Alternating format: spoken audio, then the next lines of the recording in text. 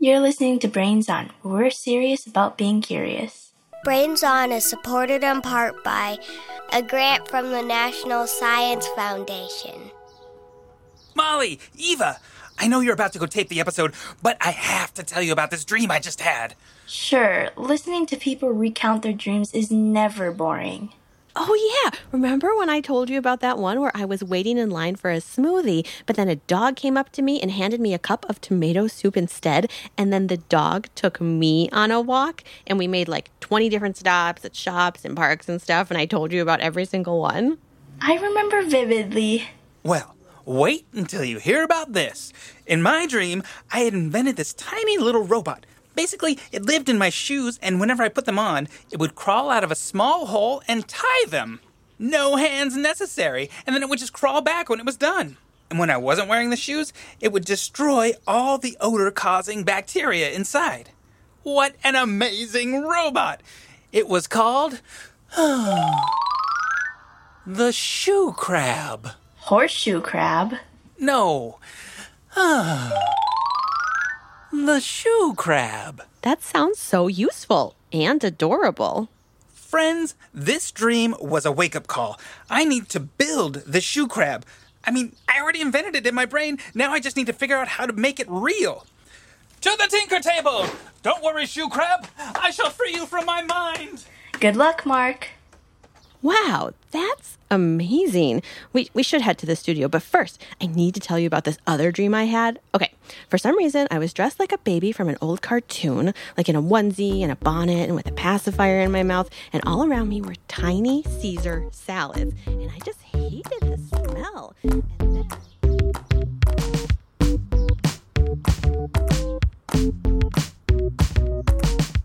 You're listening to Brains On from American Public Media. I'm Molly Bloom, and my co-host today is Eva from Fond du Lac, Wisconsin. Welcome. Thanks for having me.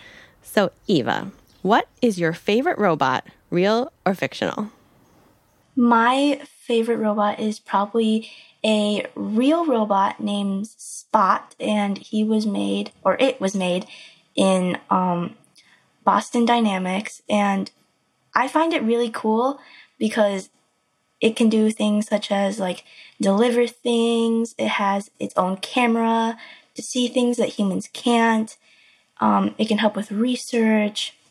It can open and hold doors for people. And it's all in general just fun to watch. That sounds like a very, very cool robot. I've never seen it before. So can you describe what it looks like? It's like kind of shaped like a dog. It's very yellow. And it walks like a dog too. Wow. What do you think of when you think about robots in general?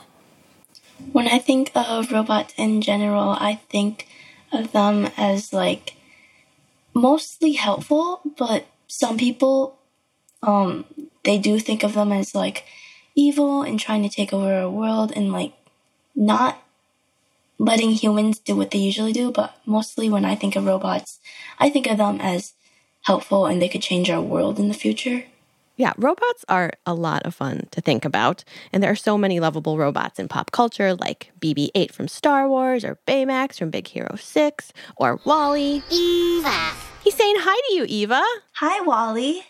Now, these robots are all the size of animals or humans, but what about robots that are much, much smaller?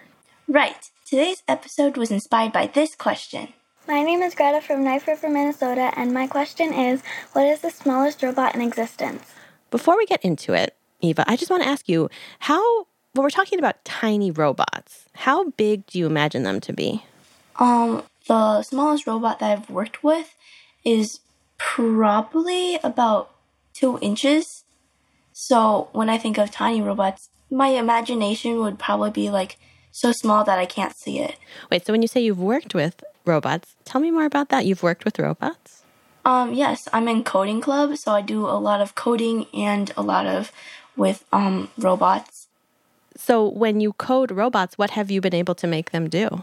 So what we've been doing, they're called Ozobots, and we took these special colored markers and we would draw them in some sort of like maze or pattern on a piece of paper, and then we'd put the Ozobots down, which are about like 5 inches, and the Ozobot, according to the colors, would move a certain way, and you could coordinate them with a specific color, and like you can make it spin, you can make it go really fast, stuff like that.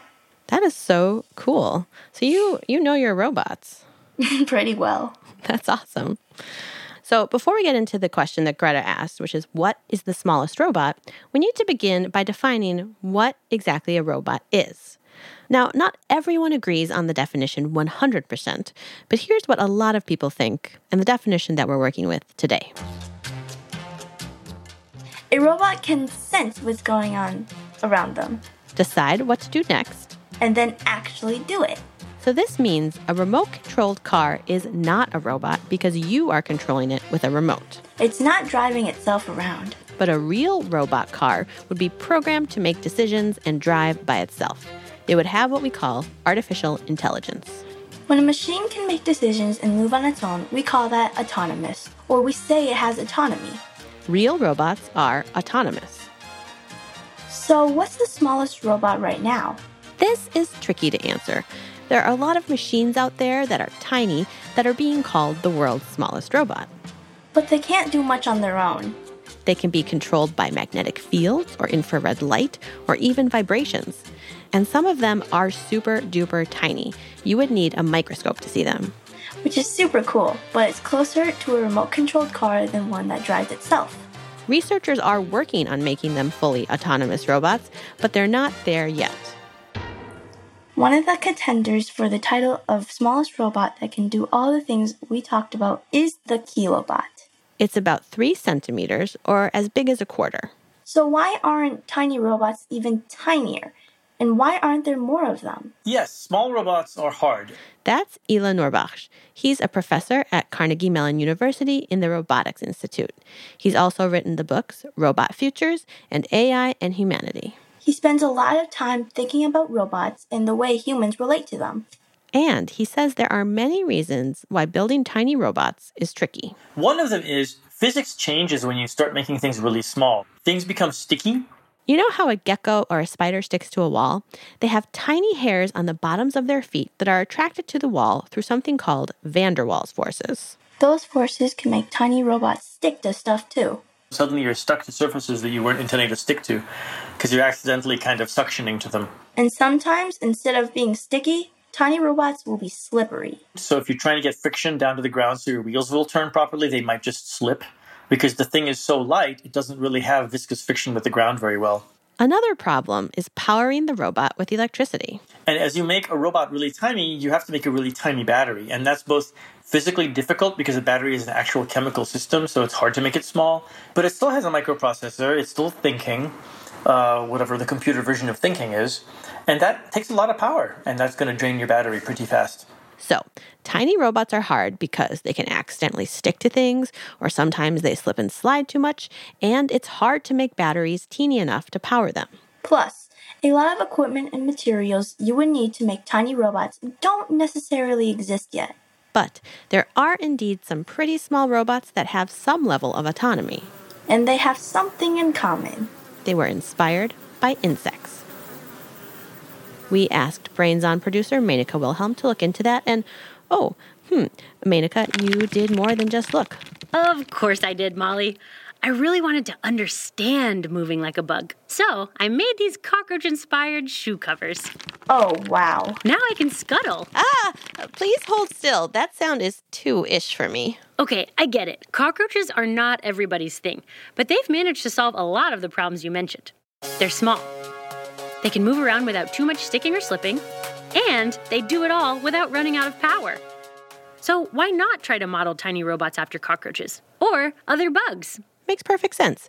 If nature already figured out a good design for a tiny, autonomous thing, why not try to learn from that? Precisely. A lot of scientists are doing just that. And it turns out scuttling like a cockroach is actually a great way for a robot to get around. Kaushik Jairam is an engineer who has worked on cockroach-inspired mini-bots. Cockroaches are excellent at running really fast. They can climb up walls just as easily as they can run on level grounds or up along ceilings. They can easily squish into really small gaps, and they are seemingly indestructible. The robot that Kaushik and his team made looks a little like a tiny matchbox with 4 legs. It can run in different directions, just like an insect, and it's not quite as fast as a real cockroach, but it does have one robo-talent that cockroaches don't. It can run backwards. Cool. Also a little icky. Well, here's another insect inspiration that might have a lower ick factor. The flea. Fleas are master hoppers. Jumping is kind of nice when you're small because you can handle all of the kind of rough terrain and obstacles that might be in your way. Sarah Bergbrighter has worked on a bunch of little bots that spring into the air to move around. One looks a little like a tiny upside-down palm tree. It's about 1.5 inches tall with 4 feet at its base, and its little parts are programmed to press down a tiny spring and then release it to jump into the air. And this is the way jumping insects work too. So they store energy in a spring and they release that suddenly to get the very high acceleration and high power that they need to jump. Fleas don't use metal springs, they just have springy parts of their legs that work like this. And that's what the Fleabot is copying. Eventually, the idea is that the Fleabot could jump around, or hitch a ride on other beings, the way fleas hitch rides on cats and dogs. And besides being small and moving well, bugs are also great at working in groups, which brings us to another insect that's inspired engineers.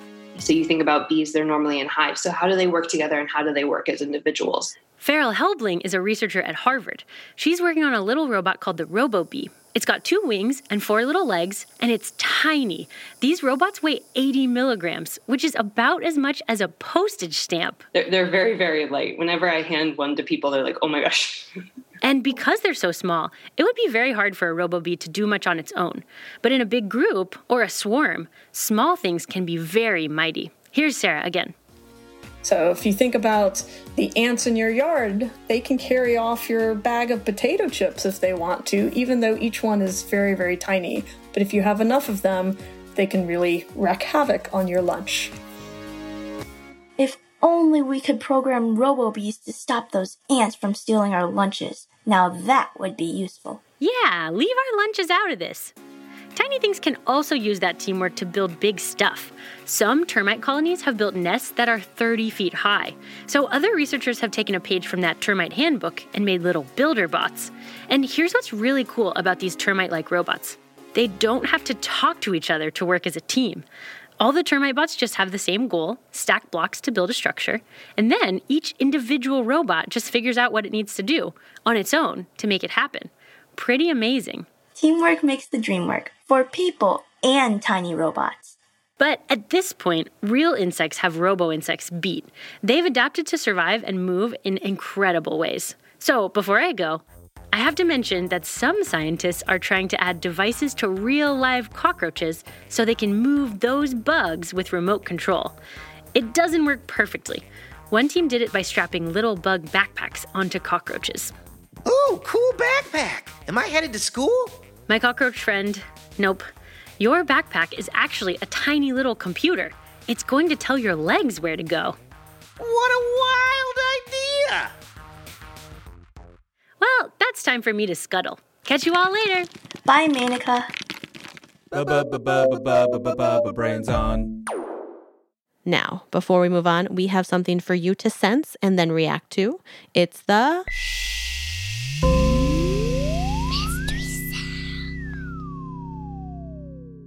Here it is.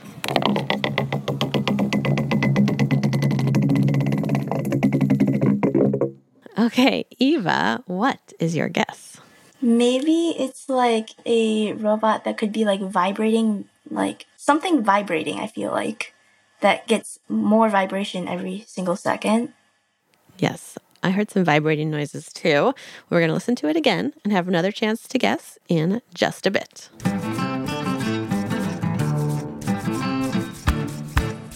Do you have a question you want to hear answered on Brains On? Maybe a mystery sound or drawing to share? Maybe a drawing of Mark's shoe crab? Send them to us. Just go to brainson.org/contact. That's where we got this question. Namaste. My name is Adya, and I'm from La Crescent, Minnesota. My question is, why does the sun stay in one place? Can't it move around like Earth? We'll be back with an answer to that during our moment of at the end of the show. Plus, we will read the most recent group of names to be added to the Brains Honor Roll. So stick around.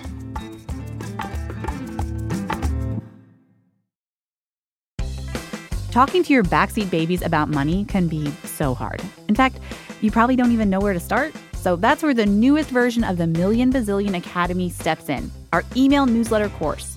You can start whenever, and you'll get a new lesson each week that you and your kids can complete at your own pace. They'll learn about crypto, the stock market, and so much more. And best of all, it's free. Million Bazillion Academy, making kids smarter about money. Sign up today at marketplace.org/academy. Talking to your backseat babies about money can be so hard. In fact, you probably don't even know where to start. So that's where the newest version of the Million Bazillion Academy steps in, our email newsletter course. You can start whenever, and you'll get a new lesson each week that you and your kids can complete at your own pace.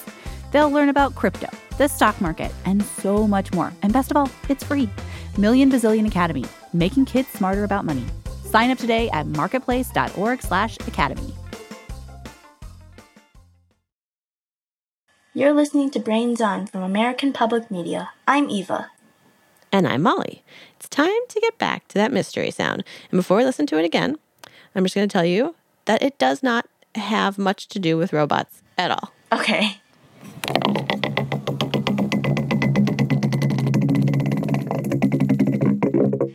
It kind of sounds like a bunch of, maybe golf balls. Like they're dumping a bunch of some sort of balls into a cup or something, and it's making that vibrating noise. That is a really incredible guess. Here is the answer. Hi, my name is Rowan, and I'm 6 years old from Toronto, and that was the sound of me dropping a golf ball into a rain gutter pipe. Eva, I am so impressed. That is so incredible. When we chose that, we're like, oh, this sounds so cool, but it seems really hard to guess. But no, you had no trouble. A golf ball in a cup is so close to a golf ball in a rain gutter. I live next to a golf course, and I do golf, so... So you have some familiarity with the sound golf balls make in different circumstances. Yeah. I love that. Excellent, excellent guess. Brains. There are lots of smart people working on making tiny robots that could help humans and our environment in lots of different ways. There are so many possibilities. That's why it's so fun to imagine what the future looks like. And a lot of you have ideas for what you want to see. My name is Penny, and I'm from Bozeman, Montana. And my little robot would be a flying, sword-fighting robot that would fly around you and sword fight the mosquitoes that tried to bite you. And it would sound like this. Hi, Brains On. This is Anshu from Toronto, Ontario, Canada. My tiny robot would be able to brush my teeth for me, and it could do it in 2 seconds. Hi, Brains On. My name is Van, and my robot would clean up all of my toys and give me money. And its sound would be... Hi, my name is Sydney from Boulder, Colorado, and my little robot would clean up my room for me, give me my favorite foods, garden for me, and bug spray at any mosquitoes that tried to bite me. My name is Mila, and I'm from Castle Rock, Colorado. My tiny robot would be named Dentobot, and it would clean my teeth so I would never have to go to the dentist, and the noise it would make would be... Very creative thinking. And some of those are not that far off from what scientists are working on now. There are already tiny robotic sensors that are helping filter the air to make it cleaner and healthier for us to breathe. And robot expert Ela Norbosch sees other exciting uses for small robots on the horizon. They could help clean up oil spills or help the environment in other ways. We use an incredible amount of pesticides in agriculture right now, because we're trying to, in a very broad way, get rid of the wrong species so we can grow the right species to make food. If we can create low-cost robots that can do things like literally weeding, so they can physically pull out the problem pests and leave the plants, that changes the game, because then we can have much less impact on the climate, much less watershed issues, and still do things like farming. we have to get help from robotics. So I'm optimistic in the sense that we need solutions to our world's problems, especially climate change. And the only path to those solutions is going to be through really smart, community co-designed technologies. And robotics are going to play an important role in that. Other scientists are working on tiny robots that you can wear, and even tiny robots that can go inside your body. But those are still in the very early research stages. I wonder what role robots will play in our lives in 20 years or 30 years. It's fun to imagine. Another beautiful day at Brains On headquarters. And look, our old friend Eva is here. Hello, and this is my daughter, Eva Jr. Hi. Eva Jr., I'm so glad you're here. You're just in time. It's been years of hard work, but I'm finally ready to unveil the shoe crab. Oh, wow. You finally did it. Amazing. What's a shoe crab? It can tie your shoes for you and destroy odor-causing bacteria. Shoe crab.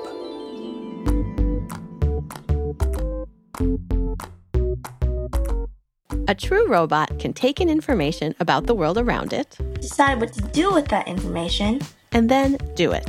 That's called autonomy. A lot of scientists are working on making small robots, many inspired by insects. There are some challenges in making small robots, in how they behave, and the parts available to make them. But robotic technology could play a big role in solving problems, especially in keeping our environment healthy. That's it for this episode of Brains On. Brains On is produced by Molly Bloom, Mark Sanchez, Zen Totten, and Mainika Wilhelm. We had production help from Christina Lopez and engineering help from Veronica Rodriguez. Special thanks to Tim Lin, the Harvard Microbiotics Lab, and Andy Doucette. Brains On is a nonprofit public radio podcast. Your support helps us keep making new episodes. Head to brainson.org/fans to support the show. Now, before we go, it's time for a moment of Why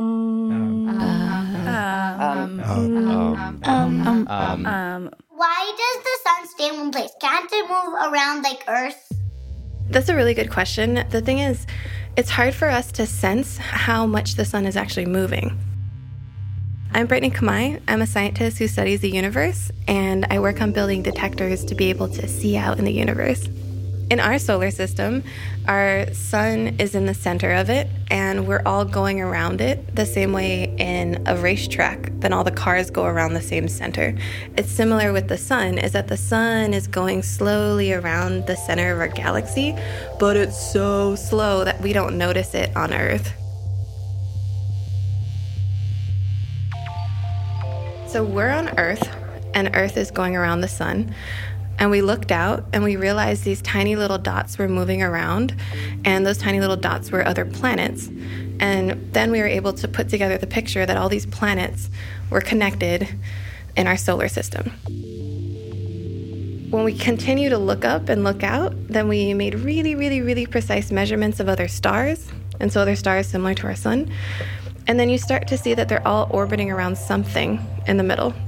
And when you start to work out the path the stars are taking, you find out there's a super massive black hole. Like there's a huge, huge, huge black hole. So the sun actually does move, and it moves around a super massive black hole in the center of the galaxy.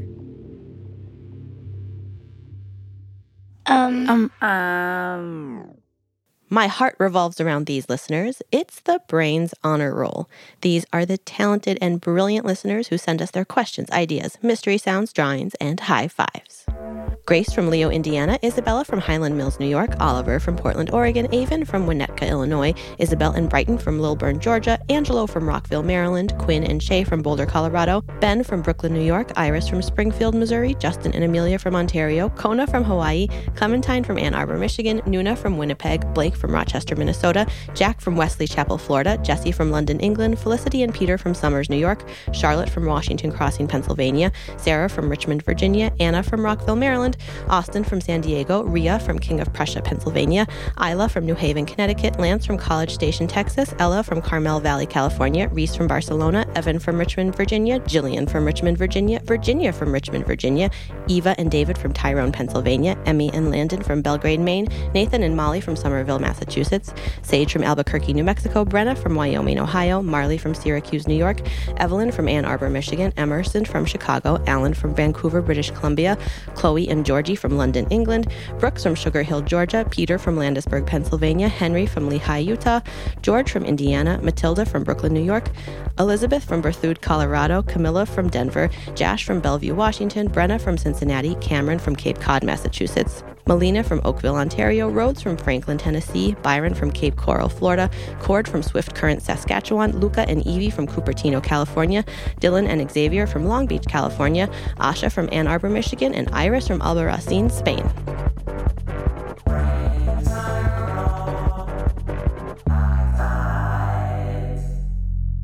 We'll be back soon with more answers to your questions. Thanks for listening.